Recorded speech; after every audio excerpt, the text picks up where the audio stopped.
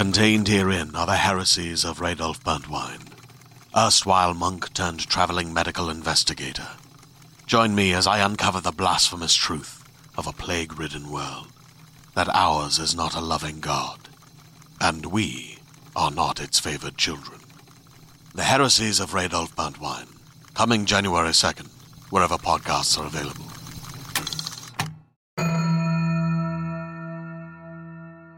Hey everyone, Kristen here. Happy New Year. Welcome to 2024.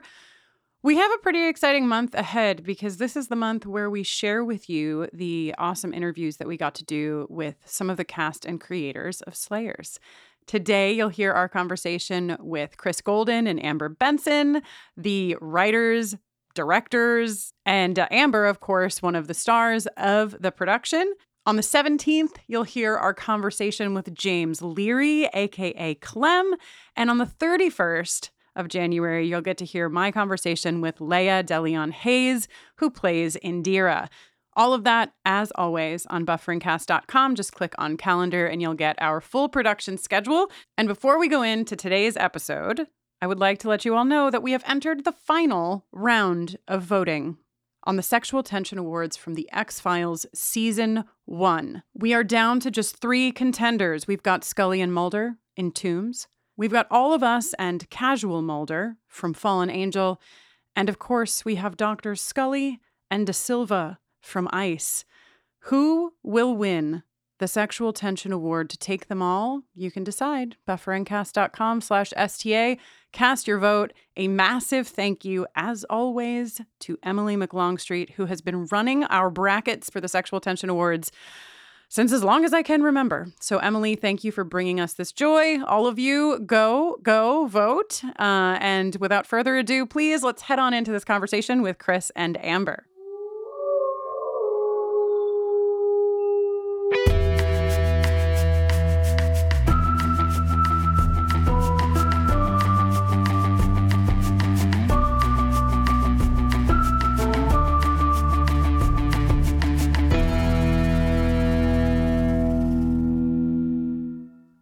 Listen, today we have a pretty special conversation. We've been talking about Slayers, a Buffyverse story for the last several weeks. We are all beside ourselves excited that the universe has been returned to us. And today we have the honor and privilege of speaking to the two folks who really brought it here, wrote it. Amber Benson, you are here with us. Chris Golden, you're here with us. Welcome to the pod. Thank you. Oh, we're so happy to be here. We are desperate to know, as I'm sure many people out in the world are as well. If you could talk to us a little bit about where this idea came from, how it got started, how the ball got rolling, how the two of you came together. Can you set the scene for us? How did we get here? The first single-celled organism crawled from the Beautiful. You know, for me, so there are two different questions there, Jenny. I mean, so that the superhero origin story of me and Amber as the Wonder Twins goes back to actually I think Amber was 22, and my website and Amber's website. Don't give our ages away. Yeah. Listen, you know what? It was last year. You throw your age out there. It's fine. So the same young woman was doing both of our websites. Her name is Allie Costa. And I think Allie was 16 at that time. And I was coming out to LA for, I don't remember what for, pitches or whatever. And Allie said, you know, you definitely need to meet Amber.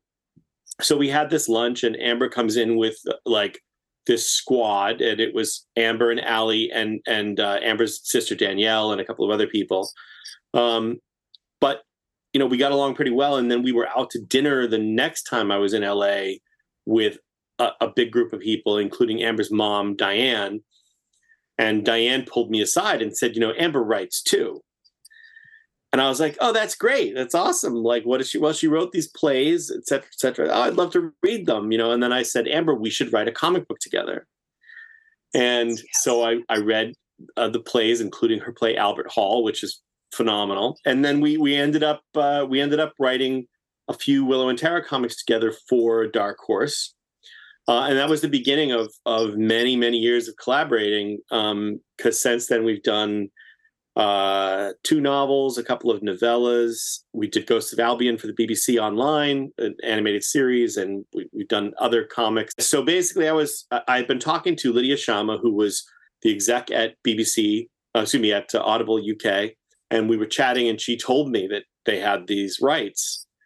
And I said, well, obviously, Amber and I need to be the people who do this thing, which excited her, but also, to cut to the end of the story, I've been saying all along that had it not been for her saying, yes, that's a great idea, we should do that, I don't think this thing would ever have existed, because I can't imagine the cast all agreeing to do it if Amber hadn't been behind it. Mm-hmm.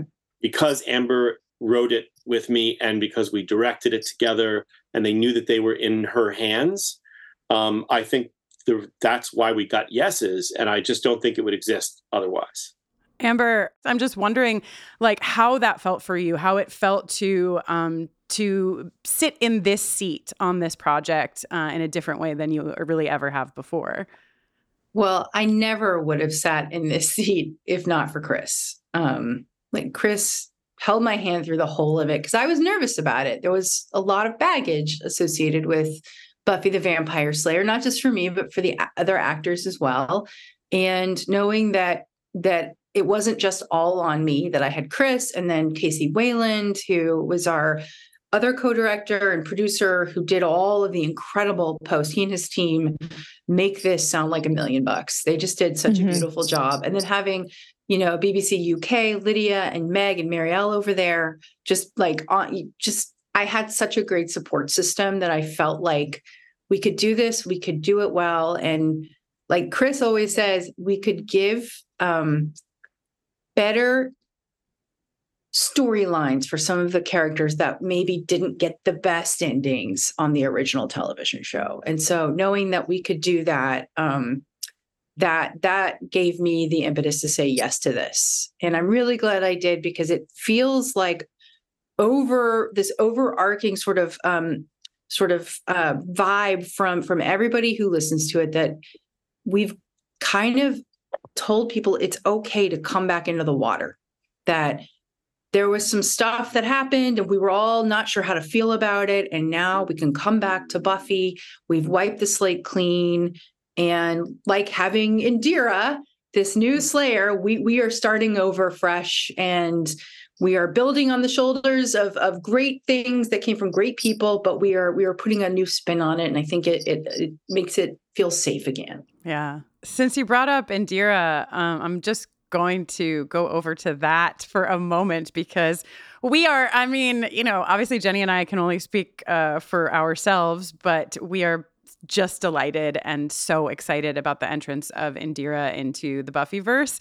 And I imagine that as the two folks that were at the helm of writing this character, that it felt pretty precious and pretty important, because when you have Spike and Tara and, all of these characters that folks know, you're starting with a history. But with Indira, you're creating this from the ground up. So I would love to hear from both of you about the process of crafting Indira on the page. Well, I guess I'll jump in and just say, from the very beginning, there were things that we wanted to make sure we did. And one of them was to make sure that we had somebody in the story who was going to be able to be the person who reminds you of the things you need to remember from the original story, but also be able to be your eyes, in a place where you can't see anything, right? You can hear. So Indira is this character who can give you, as Amber says, she can give you data dumps. That's part of her job. But also, we needed an actor who could deliver all of that in such a way that it sounded the way it's intended to sound, which is, I'm excited. I've just gotten my dream come true. It's like I'm a Swiftie. My daughter Lily is 21. She's a Swiftie, and I look at Indira and I think it's like if you're like the ultimate Swiftie and you woke up this morning and Taylor Swift is like, "Hey, do you want to come on tour with me?" And that's what Indira is like, you know? And then also, of course, like, you know, look, the original series existed in an era where people weren't in the business of pointing out things being too white. And, you know, those shows, like every other show from that era, basically, or almost every other show from that era, they were not cast with an eye toward diversity. And so from the outset, we wanted to make sure that when we were bringing in new characters, we were bringing in a diverse cast. Well, it was really funny because we were trying to figure out, like, who are we going to cast? Indira is a tough part. She could get saccharine and annoying very quickly if played by the wrong person. And so when Casey, our co-director and producer, was like, I think there's this actress, Leia, De Leon Hayes, who I think would be incredible for this. And the way he talked about her, I assumed that they had worked together before because we were all talking about people we'd worked together with and let's bring them on. Like I knew Julia Cho, who plays Ms. Bang. And I was like, oh, we got to bring Julia in. And like, you know, we were doing all this sort of like, let's bring our friends in. It's playtime. Jessica Gardner, who you know, does Amy Madison. Like she's a friend of Chris's and myself. And, you know, so I just assumed Leia was a friend of Casey's and they'd worked together before.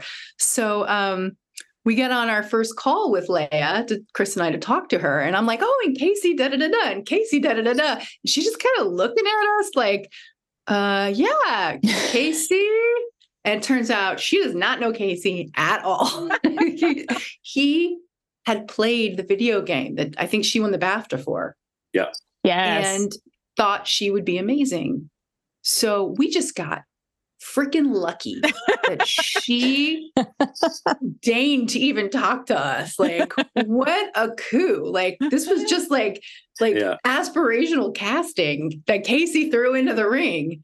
And it worked out so beautifully. She's incredible. She's a movie star. Like, that kid is going, like, that woman She's is going places. For She's sure. Yeah. I mean, and this is the thing, like, you know, you have somebody who's just, she's so incredibly naturally talented. And that's the thing. Obviously, she has worked at her craft, no question. You could see she comes in very prepared. She's ready to go.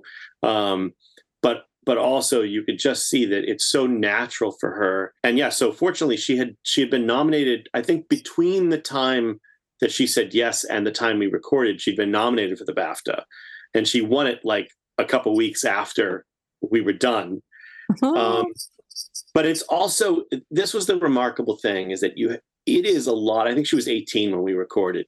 It is a remarkable thing to come into a room full of people, all of whom know each other and who have worked together in the past or who have connections. With character, so aside from the element of the characters, to be able to come into that room confident and ready to play. And also the minute she started, it was Leia and James. And as soon as Leia began, you saw the Jameses sort of sit up straight, like, oh, okay, or stand up a little straighter. Like, okay, we're not playing here. Okay, let's get to work. And they both commented on it after, that having Leia come in and just kill it made them both go, oh, okay, all right, we're gonna, you know, not that they wouldn't have anyway, but you could see a reaction.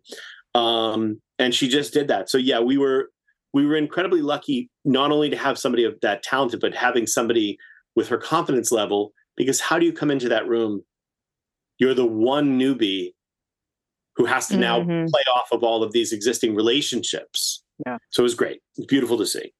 And she, you know, was not like a big fan of Buffy. Like, she wasn't coming in with this like history. Like, we were like, okay, well, these are the, you know, we were explaining like, this is the world, this is the mythology.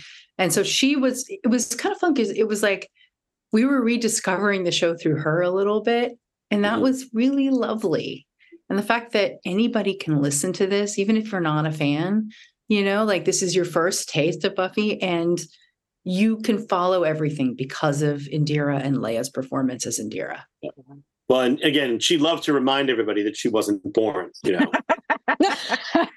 Yeah.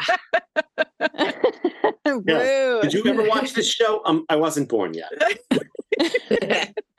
probably served well, because I imagine that if you had someone in the room who was a huge fan of Buffy that was trying to play that part in that room full of that cast, it wouldn't have gone super well, you know? There's the overwhelm. Well, we did have our two main folks from Audible UK, Lydia and Meg, who was our publicity guru. They were both massive Buffy fans, and it was incredibly helpful to have them there, actually. But they held off. The only time you could tell, because they're very British, so the only time you could really tell was if they got near James in any way, they would blush deeply. No, the best part was when James was recording like those opening like noir sort of like opening monologues, and he's doing it in this very sexy vampire-y voice, and everybody in the sound booth is like bright red, tittering, sweating, fanning themselves. Yeah, it was pretty funny. He just does that naturally. I think it's, once he's in the Spike mode, he is just in it. And then you put him with Juliet. Oh my God. The two of them together, it's like just like sparky. When they're in the same room together, it just sparks. Mm-hmm. Lord, it really does. I don't know if you remember this, but I was standing between them at Comic-Con as they played off each other as Spike and Drusilla, and I probably will never recover from that moment. and we are so appreciative of you stepping in and moderating our panel at New York Comic-Con, especially in the height of the SAG after strike, and having to be very mindful about like how we're talking about Slayers. And so having you there to sort of guide us, be our captain was really helpful. We really appreciate it. Oh my gosh, it was my true honor and privilege. I would like to, there's some general things that we'll still go back and talk about, but I'm wondering, Amber, about your relationship to witchcraft in relation to the story here. I've been paying attention because I know that you've written a lot about witches, and I think I recently saw that you sort of did a guided tour, or like spearheaded a guided tour, right? And so I'm wondering, because when we go back, obviously we're all fairly familiar with the television show, and a lot of the spells in the mythology are, when you dig deeper, it's like, wait, what was that even? Like, where did those words and things come from? But in this series, and I know at this point that anytime I see like a list of gods or goddesses or what have you, that I'm going to look them up and they're going to be anchored in something. And Chris, I don't mean to leave you out of this. I just know Amber witchcraft is like a connection. I would love to hear about how you brought that specifically into the universe. Well, a friend of mine, Russell Brown, has a nonprofit called Fort LA, and it's all about like the residential architectural treasures of Los Angeles. And so for the last, is it 4 years now, I've done like a spooky trail for Halloween. That's always kind of, we call it the witch trail. And we take these beautiful architectural, creepy looking homes in Los Angeles. And Fort does like a trail that you can follow that's very family friendly. And sometimes like we'll have, like I wrote poems for each of the houses that are kind of creepy. And there's like another one where we had actors read bits of like fairy tales. And it's a really fun thing that we've been doing every year. And it's for a great nonprofit. But I do love magic and witches specifically. And Chris does too. I feel like Chris has spent as much time digging around and spells and gods and goddesses, actually more than me even on this. I mean, I think, we could spend an hour just talking about how fraught it is to write about witches or witchcraft in a fictional world, given what the real world, varieties of witches and witchcraft are in the real world. But I mean, I love folklore, and I love mythology and all of that stuff. And I find that with writing spells, because I've had sorcery and witchcraft and a million comics and books that I've written, it's just got to feel like it could have been something, And so, you start down, Amber, jump in if I'm, but you start down a sort of research rabbit hole, and you kind of accumulate things that feel like they should go together. And particularly like whatever the spell is that you want to try to accomplish. It also helps that Amber and I wrote a bunch of spells in foreign languages. Yes, that's what I was going to say. Buffy is like just rotten with lots of weird borrowing from all over the place. The TV show, like, I mean, if you can think of it, some weird Assyrian like god, and there, so that I think that amalgamation of all the different, I think that really helped us when we were working on this. Yeah, but what blew me away was the fact that we had all these spells, and there are spells in German, in Latin, in I want to say Swedish, Norwegian. I'm not sure. I can't remember. No, there's definitely Swedish. Poor Emma Caulfield. Yeah, what a mensch. That she Emma comes in and she's like, "Yeah, I can. I'll just read it in that language. I'll sound it out." And just like, okay, great. There was Romanian, and in fact, one of the guys at the studio where we were recording is Romanian, so he came in and helped with pronunciation. And then one of Casey's production team spoke. It's a dead language, sort of, or non-spoken language, but she knew Latin, so she came in and helped with the Latin, and we were very lucky. Yeah. Because you put it in the script, and you kind of, I mean, it was such a rush to the end, which is a whole other story. But it was you put it in the script, and then you kind of forget it's there. So then the actors come in the day of, and fortunately they've done their research, or they've figured it out. And it's sort of like, here's some Swedish, work on that, would you? When you say it was a rush to the end, are you talking about the recording process, the writing process? How long did this whole thing take? We started before COVID. Yeah.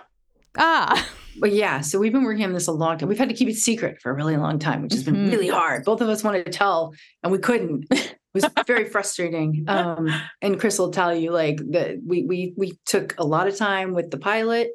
And then, Chris, what happened to us? Well, just, basically, the pilot, it took forever for Disney to give their notes on the pilot.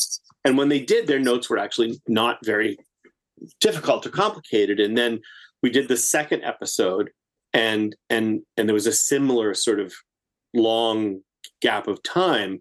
And so just waiting for the notes on those two episodes took so long that at that point, Amber and I basically said, okay, look, we're just going to write them all.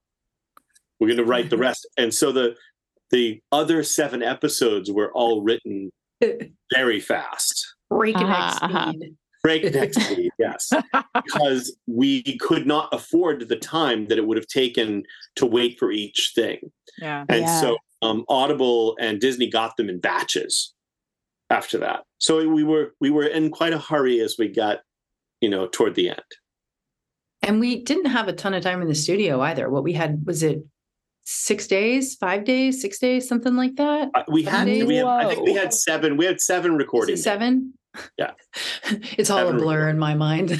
There were bits and pieces that were done. It's not like we did. So the stuff that Tony Head did that wasn't with Fina, who plays Olivia, was done with Tony live from London. So we were all in the studio in LA, and he was in London live with us. But the stuff that he had with Fina was recorded separately prior to us going into the studio with that, and the Danny Strong stuff and a number of other things that were sort of like recorded by actors in London or other places was taken care of that way. And then was a lot of the sort of monsters and demons and things were recorded after. But the meat of the whole thing was done in that 7 days with everybody in the studio together. Poor Juno. Juno Dawson is amazing. Just knocks it out of the park. I think Juno maybe was our first record. Yeah, I think she was. So Juno is like she doesn't have. There's nobody else. This is just Juno recording. Wow. Alone, and just kills it. Wow. So the Miranda Spike scenes that we hear they're not in the same room. That's James playing on the recording. Wow. That's incredible. It was incredible. And I will say again, Amber, we always come back to wanting to make sure we give credit to Casey too, because, Casey put together the book of basically the spreadsheet of lunacy of the order of scenes that were going to be when they were going to be recorded, so that when we had this person in the studio, so everything could be worked out. And thank God, because there's just no way in hell. Yeah, the math there is wild. The math that you have to unlock to figure out what you need before you do this thing, but you also have to do this thing before you do that other thing. That is serious. Bananas. In the room, I mean, not that obviously the creative process goes all the way back to the beginning when you're putting pen to paper, so to speak. But in the room, that creative process, having the actors there, Amber, in your case, wearing every hat that could possibly be put on your head. I would love to hear at first, what are the things that surprised you most about that process, being in the room with folks and recording the things you had written? I was very lucky because I could just focus on the directing stuff until I had to get up there. And then I could let it go and just know that I was in good hands. Casey and Chris 100% were on top of what I was doing performance-wise, because I could not even really think about what I was doing. Yeah. I was just like, okay, now I got to go sit back down. We're doing a scene that I'm not in, thank God. There was so much. It really feels, like I said, like a dream. It feels like it happened to somebody else, and I am now reaping the benefit of this incredible process. But I really do credit Chris and Casey and Lydia and Megan Marielle from the BBC UK also, because they really were on top of anytime I couldn't be there to direct, or, they were on top of what I was doing performance wise and what everybody else was doing. Yeah, it was really nice to have the Audible folks in the room, in the booth, because there were times when, for instance, Althania, we were trying to figure out, how do we pronounce that name again? But they had some Buffy knowledge that was really helpful. Some of the nerdiest Easter eggs came from them, which we appreciate very much. But also, I think, Amber, I totally understand what you're saying about not being able to focus other than on the scene we're doing right now. Yeah. Because we had the spreadsheet, and then we're moving from scene to scene to scene. Okay, we could take a 10-minute break. Everybody go pee, go get a drink, come back. Yeah. Break for lunch, come back. And everything was rushed, but it was rushed in a very ordered fashion because it had been worked out in advance. That said, it was every time we're like, Amber, you're in this scene. Amber would be like, get up, run to her mic and just do it, because then you have to move on to the next thing. And every time, Amber, I remember, every time you'd finish a scene, you'd look over at the table with me and Casey, are we good? I did. Because you're just not thinking, because you can't spend a lot of time thinking about it. Amber spends a lot of time talking about how great Emma is in this show, and I know we should talk about every single member of the cast and how amazing they are, because they are amazing. And Emma is amazing, but every time she does it, Amber's forgetting that she did the same thing Emma did, which is three different versions of your character. Yeah. In playing off of each other. And so just want to make sure, because Amber won't usually allow her flowers, and she deserves them all. Yeah. Well, I did get to work with a very special performer, Mr. Pickles, who was played by Casey Wayland, who did who did it as a joke. And then Chris was like, you have to be Mr. Pickles. He was like, I'll get real monkey noises for that. And after he did it, we were like, no, you won't. It was amazing. So I really did have the best performer to work off of with Casey's Mr. Pickles. And with, getting to do all that with Juliet was incredible. Talk about somebody who actually knows the show and knows her character backward and forward. Juliet found any inconsistency. she just knows it's like, it is just part of her. Mhm. So she gave us lots of like little saving grace moments where she's like, actually, that's not how that was in the show. And actually that doesn't work. And can we rewrite this? And she was always right every time. Wow. It's incredible. Yeah. And her performance is just, I mean, spooky and dark and messed up. Oh yeah, it's the Drusilla. It's like the chewiest, most delicious bits of Drusilla are all there when Juliet is playing the alternate reality Drusilla for us, for sure. Ooh, this is not a real interview question, but we just recorded an episode where I was like, Miss Bang and Drusilla were fully girlfriends at some point. Was that written in, or is that just in my headcanon? That's in your headcanon, but it could have happened. I always kind of felt like there was like a weird sexual tension between them. So it makes total sense to me, because you don't just leave someone at the bottom of the ocean unless they've really. Drusilla just kills them. So there has to be some connection there. We get some prequel here, Chris, that we got to work on. Prequel, exactly. Let's get the second season greenlit first, please. Are you ready to shop? Rakuten's Big Give Week is back. Get 15% back at hundreds of stores, and it's all happening this week, May 6th to May 13th. It's the perfect time to shop for everything on your list for spring and summer, like clothing, outdoor gear, and travel. I know I'm using this week to stock up on some warmer weather essentials at Ray-Ban and Ulta, and I love that Rakuten even helps me save on travel at sites like Hotels.com. Rakuten really is the best way to shop, and you can save even more by stacking cash back on top of deals. Plus, during Big Give Week, that cash back is bigger than ever. With Rakuten, membership is free, and when you sign up and shop today, you get an extra 10% cash back boost. That's an extra 10% cash back on top of the 15% cash back. You won't see higher cash back rates than these. Go to Rakuten.com or download the Rakuten app. Rakuten. Shoppers get it. Hey there, this is Justin Bartha. I made a funny new podcast, King of the Egg Cream. It has the greatest cast in the history of podcasts with actors like Louis Black. I'm torn by my feelings for two women. Bobby Cannavale. You can eat it, or if someone hits you, you can put it on your cut. Melanie Linsky. I wonder what these marvelous things are that look just like boiled chicken feet. Jason Ritter. I can break things and pick locks and kill people. Michael Stuhlbarg. The whole point is to inspire people that they should make themselves better. Ari Grainer. No, don't whet its appetite. What are you, an idiot? Me, Justin Bartha. That's not just any egg cream, that's a Lemke's special. And all narrated by the hilarious Richard Kind. This is the story of Harry Dalowitz and how he rose from nothing to become New York's King of the Egg Cream. So if you like funny true stories, come listen to King of the Egg Cream, available wherever you get your podcasts.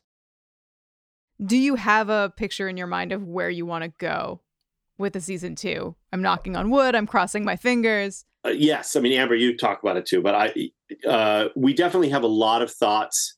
There are members of the cast who have a lot of thoughts. Yes. And want to share those thoughts, which we encourage because, they had no input really the first time around. So we're happy to have their thoughts. There are a lot of moving parts as far as like, if X, then Y. So there's a potential surprise guest for season 2 that if we got that surprise guest would take certain other elements of what we do. And no, it's not Sarah. I'm going to play the character again. So there are a bunch of moving parts. So we haven't actually sat down to plot anything out yet. We're waiting for the green light before we do that, because there are a few things we need to know before we start. But we do have certain things we want to do with various characters. I personally have a grand plan for Tara. That season 1 was just laying the groundwork for the overall grand plan for Tara. I was just on the phone with James Marsters. I've talked to Emma, Charisma. Everybody is excited to do a season 2. Everybody has thoughts. Everybody, like, Emma's so sweet. She's just like, I think we need some singing. Can we have some singing? She wants Anya to basically just be like writing Taylor Swift-esque songs and oh my God. So we have a lot of fun things to play with when we get a season 2. I've stopped saying when. I am projecting into the future that we will have a season 2. It would be amazing. And we love this cast. It's very much about continuing to service this cast. It's not really going to be about bringing in other people to then, because this is our core group and this is our team, and we love them very much. We feel like there's so much story to tell for these characters. So anybody else that we bring in, it'll be more cameo-esque than big arcs for them. Yeah. And I think that's important because it's about loyalty, and it's about, like, this is our crew, these are our people, and being respectful of that. To get this group of people in a room together, to watch them work, to watch them work together, we want to do more and continue to explore those characters, these actors, and do new and interesting things. And the cameo I was talking about is not somebody who's ever been on the show. I mean, we definitely would like to talk to Seth about joining us, because he popped by the studio randomly when we were recording. He was there to do something else. And he's like, wait, what is happening in this studio with all my people? Why wasn't I invited? Yeah. So I was like, well, we ran out of budget, dude. We would love, we love Seth. Seth is one of the funniest humans around, and we would love to have him come and play with us, mostly because he just came in and was like, this is super cool. I'm so happy you guys are doing this. He's just like such a kind, good-hearted human. Truly, perhaps like the best male character ever on television. You know what I mean? Like, just everyone loves Oz. Just I know. Believe me, I know. When I first came on the show, everyone was like, we love Oz. Go away. No, I told you, Chris, that at the first posting board party I went to, our friend Wendy, I went into the bathroom, and there were a couple women in there already, including our friend Wendy, and they didn't see me come in. I just was in the stall, but I could hear them talking. They were talking about how much they love Oz, and they wish this Tara character would go away, and why can't Oz come back? Oh my God. Brutal. This is before I ever knew her. And then, of course, I'm like, do I come out of the toilet? Do I stay in the toilet? Definitely need to wash my hands vigorously when I come out. Don't want to be judged. I feel like you should have just thrown down right then. Get you guys out. No, I came out of the bathroom, and I'm like washing my hands, and they all kind of look over. They were humiliated. They felt so bad because they weren't talking about me. Everyone loves Oz. Yeah. That's just how it is. Okay, so we talked about Indira. We don't have time to talk about all of the characters that re-enter this universe for us, but I think, to what you were saying earlier, Amber, about certain characters in the Buffyverse meeting ends that much of the fandom, and I'm sure much of the cast and crew, were unhappy with. Cordelia and Charisma is that is a huge heartbeat of, I think, the whole project. And so I would love to hear you both talk about that. And specifically, you're with all of these characters, you're taking a character who has a history and a past. And for some of them, they're in the reality that we knew them in. But with Cordelia, this is a Cordelia that has elements of the Cordelia Chase we knew, but this Cordelia is a slayer. And so I guess I would like to take us to Cordy Corner right now and hear your thoughts about the creation of this and all of that. So here's the thing. Cordelia has always been one of my favorite characters for sure. And Charisma was one of the most interesting people that I met when I was first involved with writing about and writing the books related to the show and all of that. Being somebody on the outside watching, I just kept feeling like there were so many things I wanted for that character and wanted to happen with that character. I felt like she was so rife with potential, because I also think that Charisma's abilities are, for some reason, no matter how great she was, I still think she was often underestimated as an actor watching the show, because the things that she does so well, so often, like, is it drama? Is it comedy? It's right there in that sweet spot. It's very hard to do. So she really, is gifted. And honestly, not only were we saying, please come back and be this character again, but please come back and play a version of this character that no one has ever seen before and isn't like the one that you played before. And she was anxious about it. When she's reading the scripts and when we went in to start recording, she was definitely anxious about knowing this character, because this was not the Cordelia she knew. So it was about that. But what was great was because she had also been up for the role of Buffy. She was one of the last actresses before Sarah was cast who was up for the role, but she ended up as Cordelia instead. And the minute she started playing this part, this Cordelia, she was like completely owning it. So all of her anxiety just probably was still there, but the minute that she started, she was amazing. And then we got to see in the relationships between Cordelia and Indira, and Cordelia and Anya, and when she sees the other world's Giles for the first time, and these things, get these moments from her that are like, these are so great because they're the kinds of things we probably would never have gotten from the original version of the character. So Amber and I were super passionate about giving her a second life in a very real way, that character. So, and the same for Anya. I mean, Emma is a screwball comedian. Why she is not in every rom-com, I don't know. She's incredible in Timer. She's so good, so willing to just do, and like when she did the Jasper puppy voice. Chris, I like your story about it, Chris. You were yeah, I mean, we didn't write that voice thinking that she was going to be the one doing the voice, the puppy, or that it would be modulated in some way, somehow. But basically, we're in there, and she's like, well, maybe it's something like this. And she's like testing various things out.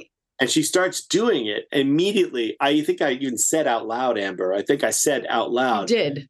I think I said, no, that's too ridiculous. And I paused and I went, actually, that's perfect. That is exactly the right amount of ridiculous, because it's completely absurd. But it's and you heard it in real life. Yeah, she did it on stage at New York Comic Con. No, but the same with Anya. We wanted to do something different with Anya and Tara. These were characters that we felt needed something different. I think the biggest reason to do the alternate universe stuff was to have that ability to do something different with the characters without messing with the canon of what happened in the show. Mm-hmm. These are not the same characters. Even if they seem like the same characters, they are not. And so they have a different story, a different arc, a different history. And that allowed us to do lots of neat things like Cordelia the Vampire Slayer. Yeah. Yes. Now you've seen them as they are now. But the thing is, like, how they got to who they are now in that parallel is really interesting to me. I'm sure we won't really, we're not going to do a flashback or prequel if we do a season 2, when we do a season 2. But I'm really intrigued by that question of, like, this is a world where maybe there's a Buffy Summers, but she was never the Slayer, and none of these people have ever met her. Mm-hmm. Mm-hmm. I mean, as a listener, we're interested in that too. I would love to hear that. Yeah. Yeah. So, like, when Cordelia became the Slayer, what's that story like? All very interesting to me. and we do have to talk about the incredible comedic chops of James Leary, because without Clem, like and he does the drama just as beautifully. He's like that he is a walking tragedy comedy mask person. Like, he does them both so well, but without those comedic beats, that he brings to the project, I don't think it would work. And Danny Strong does that as well. Both of them have these really funny moments, but James, because he's not Jimmy Leary anymore. He's grown up, and we're all grown up. Oh my gosh, it's James Leary. He's incredible. I mean, the stuff he did and the look on people's faces when he would like do these crazy Clem things it was so much fun to be in studio to watch him just go. Well, it was great too, as you know, he's somebody who has been a friend of ours for a very long time. You know, he had lots of fans who loved him, but he hadn't worked one-on-one with, I think really just James Marsters, right? Of the people who were there. I'd have to go back and look, but I can't remember if I had a scene with him, but he would be around. Yeah, because he had the softest ears. You guys don't even know. Clem ears. Yeah, but so the thing is, like, for him to be playing a much larger role that put a lot of weight on his shoulders to supply all of the comedy, all of the sidekick energy that you wanted, but also to get these moments of like heart-wrenching, like humanness out of this character. One of my favorite things for the whole recording was watching the other members of the cast reacting to him and being like, oh, okay, he's really good. And having him feel like he was getting that response from them and giving him like getting that reward of being appreciated by his castmates. It was a beautiful thing to watch, honestly. And then when we were in New York for Comic-Con, his sons were with him for the weekend, and they're not little kids. They're one's in high school, one's in college, I think. And having them be able to see him get the kudos that he was getting, I think Amber and I both went up to them and were like, I hope you guys are proud of your dad because, and they were like, oh, we are. It was great to see, So yeah, I mean, the whole process was just great. Half the reason to do it again is just to like get the band back together. Oh my gosh! Yeah. But the two biggest troopers were Tony Head and James Marsters, because Tony was 8 hours ahead of us. Yep. So oh my god, poor guy is like getting late, and he's it's morning for us, and it's getting late for him, and he's having to zoom in, and he's recording in a studio away from all of us. And I mean, just like such a trooper. And he's just always wonderful. It doesn't matter what he does. He's just great. I really could listen to him read a phone book. He's like so engaging. And so, yeah. And then James Marsters, the biggest trooper, because he was sick. He came in not feeling well, and we ended up putting him in a little ISO booth with windows that could see everybody else. And he was determined. He's like, even if it's not working because of my voice, because I'm sick, he's like, I want to be here for everybody, which is amazing. Oh, he's like, we'll just re-record stuff after if I have to. And his stuff was still so great. We barely had to do any re-records because he was even sick was so on point. Incredible. He was really sick, but it was important to him to be able to give the performance for the rest of the cast to play off of. Yeah. And he thought he was going to come in and then record like 90% of it again. And in the end, only ended up recording a handful of lines, really. But yeah, that was that level of support, to make sure that everybody, that he gave everyone everything he had to give. And then with Tony, I will say, Amber, again, like when he first appears on screen in the studio and the rest of the cast was like, oh, and he held up, he had brought his Mr. Giles placard from the door to the library, or from the desk in the library to record. So he held it up, and everybody was, it was great. I mean, it was, oh man, so good. Such an incredible team. I mean, talk about like a charmed experience. Mm-hmm. As much of it being run and gun and trying to get it done in a timely manner. We had an incredible group of people we were working with. It doesn't happen very often. Yeah. Really doesn't. We are so lucky to reap the benefits and to get to sit and listen on the other end. I know you guys come from like the music side of things. Well, Jenny does. I just ride sidecar. But we had like incredible composer Jonathan Dinerstein who came in and just knocked it out of the park. I mean, I'd worked with him on a film called Drones, and John is fabulous. And then I have to plug my my partner, Mike Sawitsky, who is a member of the Eels and this other band Dispatch. He did our reboot of the opening theme. So we got really lucky. Yeah. We got really lucky with the music. It's all so good. The harpsichord theremin cemetery cue like lives rent free in my mind. I'm like washing the dishes and I'm thinking it and humming it to myself. It's so good. Well, John's wife, Becky, actually is a violinist, and all of the Juliet violin stuff, the Drusilla violins, that is her. Like it's beautiful. It's almost like another character. We've been talking a lot about the Sunlight Spell and Andre Kurgan, and we're wondering like where that came from, if it was inspired by anything, if you just pulled it out of the ether, where good ideas sometimes just hover nearby. Out of the ether, is that what we're calling our asses these days? Yeah. I definitely would say if you're looking for ether, check your ass. You know, the thing is, the key element, so often it's like there's a question, and then you have to answer the question. And the question is, if Drusilla is the queen of vampires, and she presents a global threat, how does one vampire present a global threat? And we know that she has access to incredibly powerful witchcraft. So the sort of global threat always felt like, oh, well, how do we make being able to command all the vampires in the world, essentially, much more threatening? Well, you make them not have to hide during the day, right? And so that was kind of the thing. And so once you get the answer to that question, then it's like, well, how do you do that? Yeah, you have to reverse engineer it a little bit. Yeah. We were really, very aware of the logic factor. I think that's something Chris and I both like.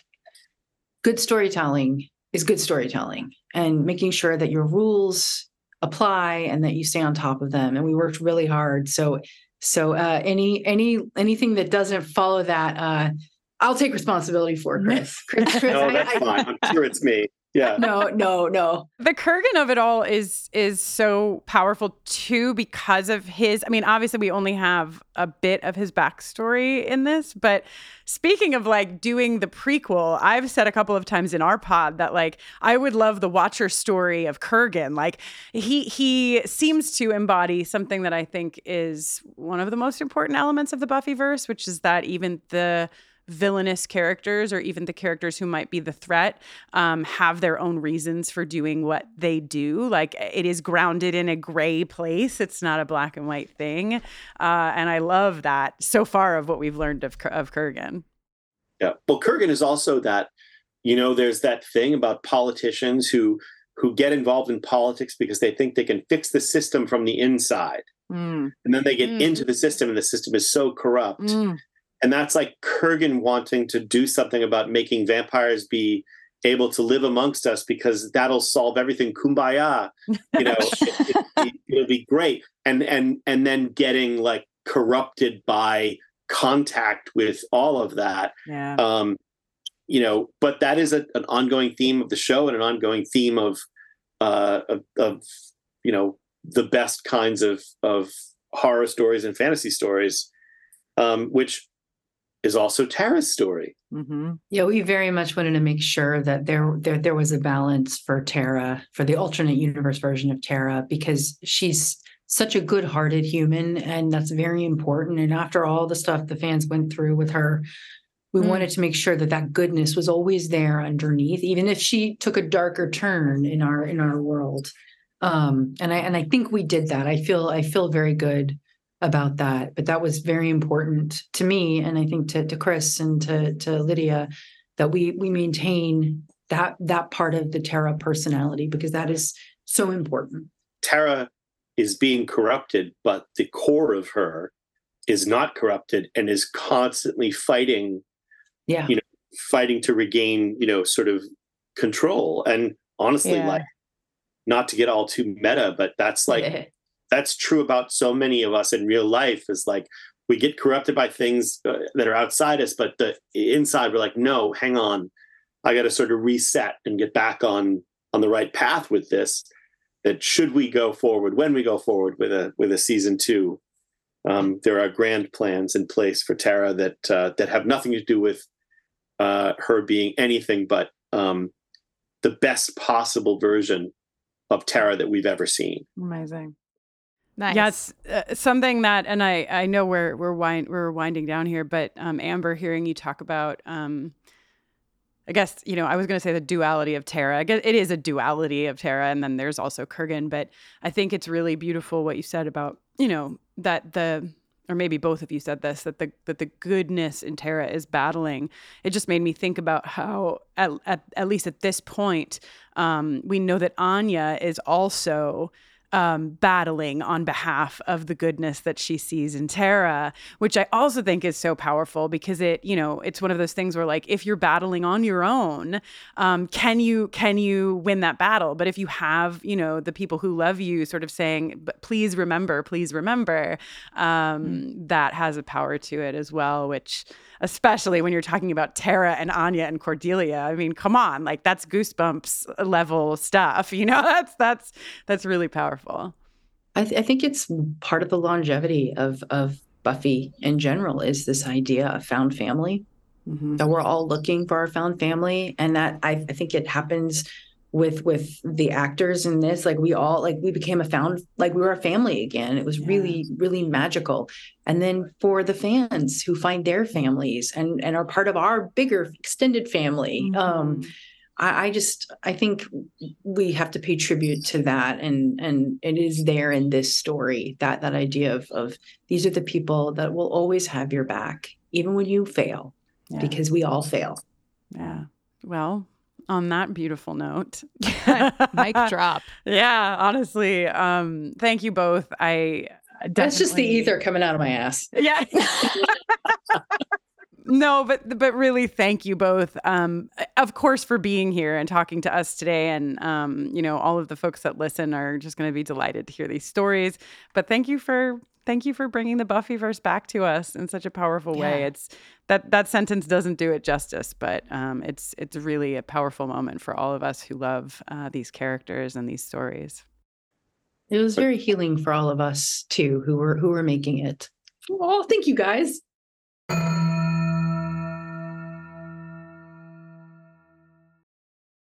Hey there, this is Justin Bartha. I made a funny new podcast, King of the Egg Cream. It has the greatest cast in the history of podcasts, with actors like Louis Black. I'm torn by my feelings for 2 women. Bobby Cannavale. You can eat it, or if someone hits you, you can put it on your cut. Melanie Linsky. I wonder what these marvelous things are that look just like boiled chicken feet. Jason Ritter. I can break things and pick locks and kill people. Michael Stuhlbarg. The whole point is to inspire people that they should make themselves better. Ari Grainer. No, don't whet its appetite. What are you, an idiot? Me, Justin Bartha. That's not just any egg cream, that's a Lemke's special. And all narrated by the hilarious Richard Kind. This is the story of Harry Dalowitz and how he rose from nothing to become New York's King of the Egg Cream. So if you like funny true stories, come listen to King of the Egg Cream, available wherever you get your podcasts.